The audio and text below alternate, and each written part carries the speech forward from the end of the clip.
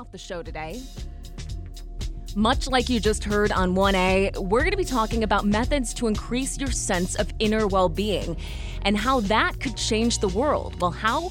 University of San Francisco law professor Rhonda Magee says fostering our capacity for compassion is the key to not only helping ourselves, but to helping others. Her new book is called The Inner Work of Racial Justice, and I got to speak with her about her upbringing in North Carolina and the book itself. So I grew up in a time when, the barriers to inclusion were very, very real, but we were also, working to disrupt them. So the desegregating and integrating era of the 70s and 80s, that is all to say that I grew up in the midst of the changes that were brought about by the civil rights movement, but also in the midst of the backlash to those changes. And, I felt my own body, my own experience to be right on the line in all of that. And so, dealing with race and racism has been a part of my life. And one of the sources of inspiration to me for integrating an inner dimension of this actually comes not from all the fancy schooling I did at the University of Virginia, where I got like 3 degrees, undergraduate law and graduate sociology degrees, and not from the training I got as a military officer, where I became, a lieutenant in the military, in the reserves. No, the inspiration for me for bringing a kind of a holistic approach to how to address justice and injustice came from, that little house I grew up in North Carolina, or spent a lot of time in, raised with my grandmother, in part, and seeing my grandmother get up every day before dawn and centering herself on the sense of the importance of her life, that her life mattered and that she could make a difference. And despite not having a fancy job, or in fact, not even having very much in the way of formal education, but she knew enough to know that there's a way to start your day and a way to be with the experience of your life that can help manifest the power that we all have to make a difference. And so when I found myself in San Francisco teaching law, ultimately teaching classes around critical race theory, race and racism, and our legal history, it became obvious to me that we needed more than simply learning arguments, learning historical facts even. We actually needed a way to integrate the social and emotional dimensions, what we knew from our own experiences, into the conversation. And so the mindfulness that I had already started to lean on for my own, support moving through the world was something I started to bring to my students. More than, 15 years ago was when I started. And that's when I began that journey that led to the writing of the book. I can't imagine that there couldn't be a better time to be having this conversation, given everything happening in the world and the conjunction of these two things, the incredible stress that we're all under with the COVID pandemic and this real focus back on civil rights in America, especially for Black Americans right now. I guess address that first of all, before I get into my next question, that, your writing of this book and why even when you were going to school, there wasn't more of a focus on inner work along with this outer work. Right. Thank you so much. Yeah. I think that, we are kind of in the midst of a moment, and I'm not sure we could have gotten to this level of receptivity for the integration of the inner work as a support for doing outer work. I'm not sure we could have gotten here without what we've gone through. In other words, I certainly had this insight about bringing these things together, nearly 20 years ago. It wasn't something that I had encountered in school. Certainly, we didn't encounter much in the way of inner anything, right? In my K through 12, my university schooling up until then. So I've benefited from this kind of shift in our culture to become more receptive to this idea of mindfulness and compassion generally. But even then, there wasn't an inclusion, really a focus on how those practices could support us in this interpersonal and systemic collective work of social change. So the work that I did to explore mindfulness over the years, I was often the only one thinking about how to bring this into our work around racism. I mean, so I think that it's part of our culture to just hyper focus on the individual, hyper focus on what are the specific things that I need to do. And frankly, maybe as a part of a legacy of patriarchy, I'm just going to name it. We've tended to kind of dichotomize in our places and higher institute, the places where we have sources of development, self-development, and education. We have tend to kind of divide the cognitive from the emotional, right? And haven't really understood until recently that all learning is social and emotional. It's not merely cognitive. We haven't really understood until recently how important it is for us to be sensitive to the fact that our classrooms, our workplaces, are places where trauma is in the midst, and we might need to attend to our needs for healing as we go. In other words, we've been coming through a time where we've all, as a culture, started to understand that inner work matters. And then, of course, we had this moment of pausing with the reckoning with racism coming out of the unfortunate killing of George Floyd. And then the intersecting that, of course, with the climate distress that we're all feeling and the public health distress of coronavirus. I do think all of those changes have made it a little bit more possible and maybe imperative for us to disrupt these patterns that we've inherited, that our schools still train us in, right? Where we compartmentalize and we're focused on external success. We're now much more understanding that there is an inner dimension to everything. And I just feel grateful that I had already been working on how to bring this into dealing with race and social justice issues. And here we are able to share it together. Again, we're talking to Professor of Law Rhonda V. Magee, the author of the new book, The Inner Work of Racial Justice, Healing Ourselves and Transforming Our Communities Through Mindfulness. An unfortunate trend that I think we've all noticed over the past number of years, especially in conservative or right-wing media, is the misuse of terms like woke and triggering and real cruel stuff as far as addressing the real pain that people are experiencing in the country right now. I kind of want to talk a little bit about that, and then I want to get into how you write about recognizing and addressing these racial disparities, how people are doing it themselves, and how they can use mindfulness as a technique to inspire more compassion and then that outer work. Oh, thank you so much for just getting us right into the meat of this. Yeah, we're kind of in a really difficult time in our culture around addressing these issues. How we got here is kind of beyond the scope of what I can fully address, but I do think that what I do with my work is try to create space for exploring the underlying inputs to the distresses that we're feeling and the particular buttons that are being pushed and the temptations that are being dangled in front of everyone to seize a narrative of a polarizing narrative, a kind of, dismissing, even cruel, and as you put it, in some ways, way of responding to each other's pain. Who's benefiting from that? I think if we have the eyes to see it, we can see that this is just, there's money being made off of these patterns around how we're being trained to focus on extreme emotions and aggression, and narratives of universal victimization.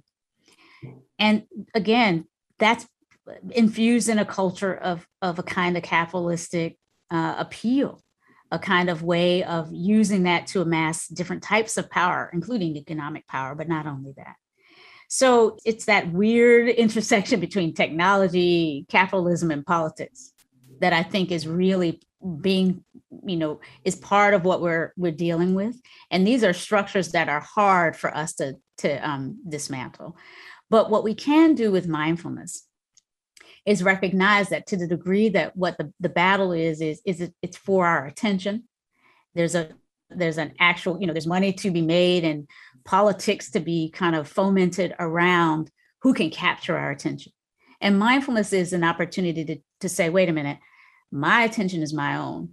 It is, it may not be for sale, or if it's for sale, let me set the terms. In other words, it's about, really centering on what we can do to disrupt some of the ways that we are being drawn into, seduced into these, kind of practices and systems and structures that foment despair, negativity, cruelty, even violence.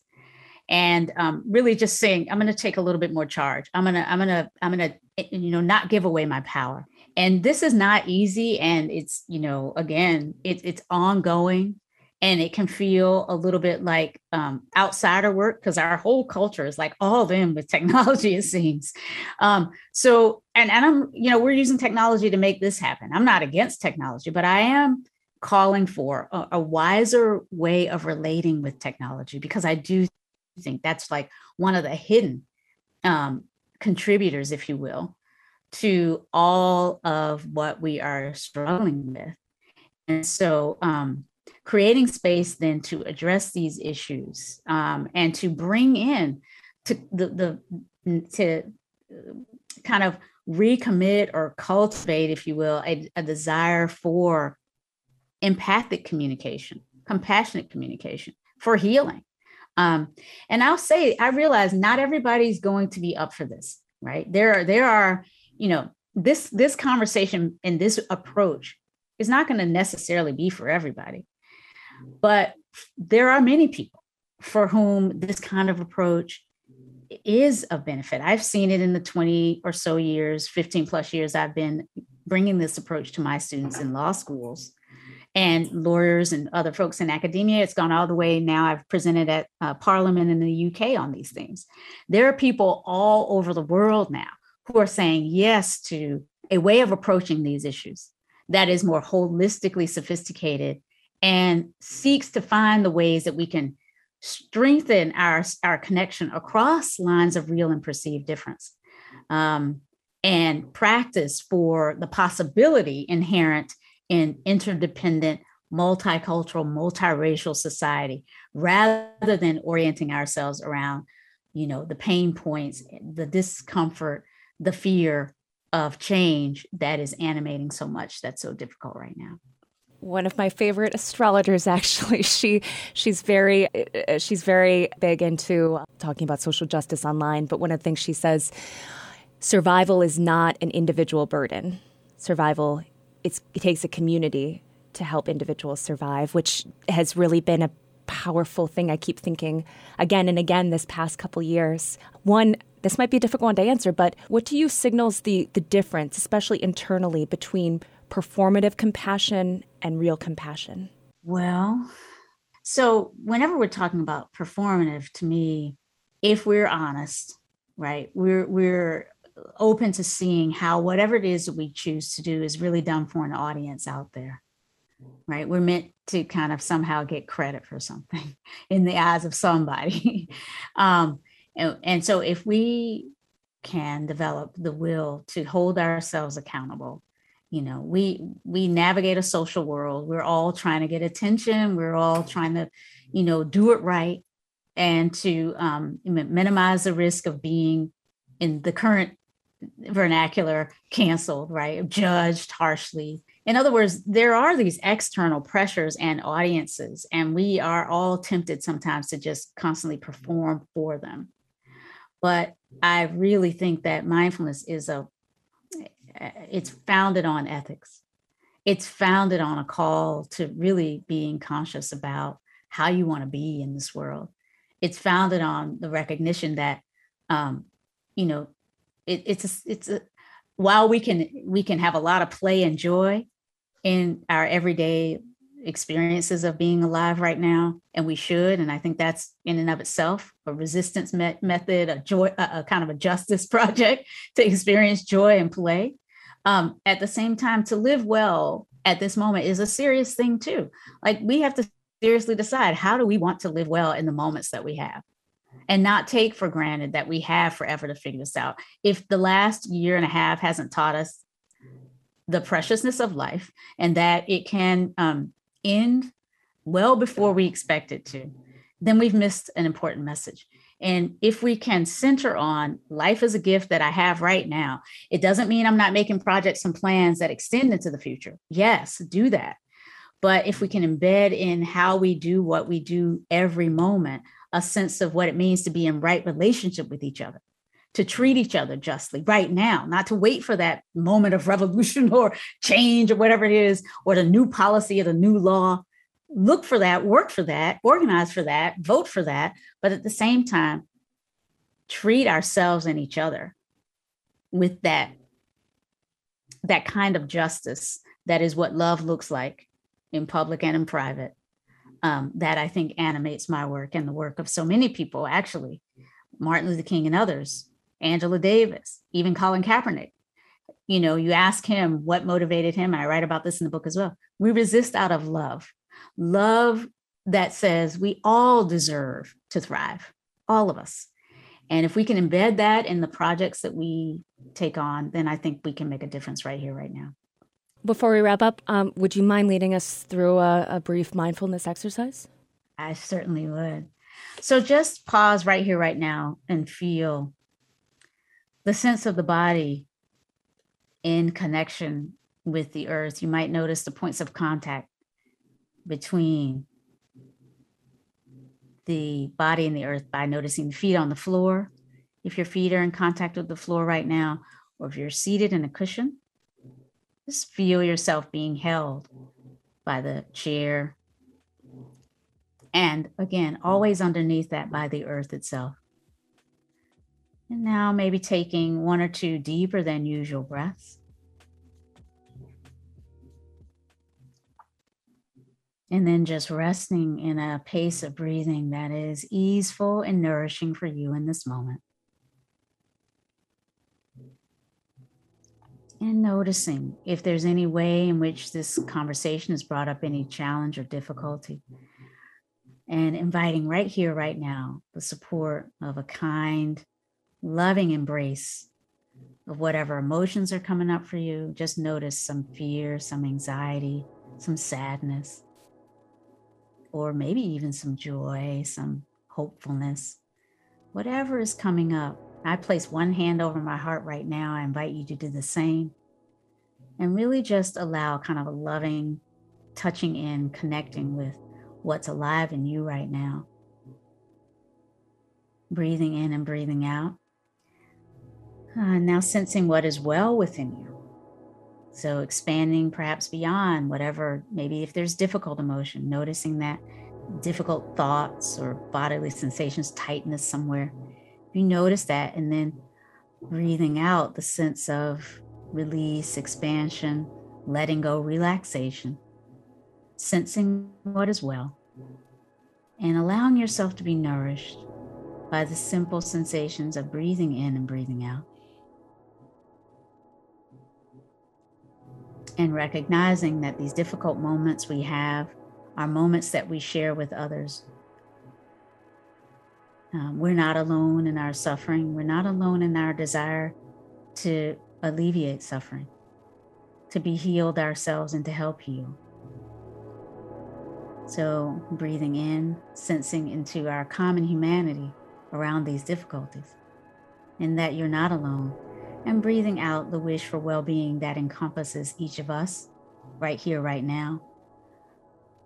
Again, breathing in, feeling the connectedness across humanity around these desires for thriving and flourishing. Breathing out, extending the wish for well-being and ease to everyone here and beyond, those suffering most right now in our communities and around the world.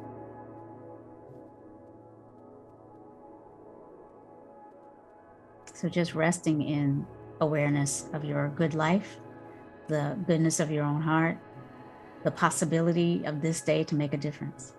I thank you so much for your moment of practice with me and for taking the time to join me for this reflective conversation today.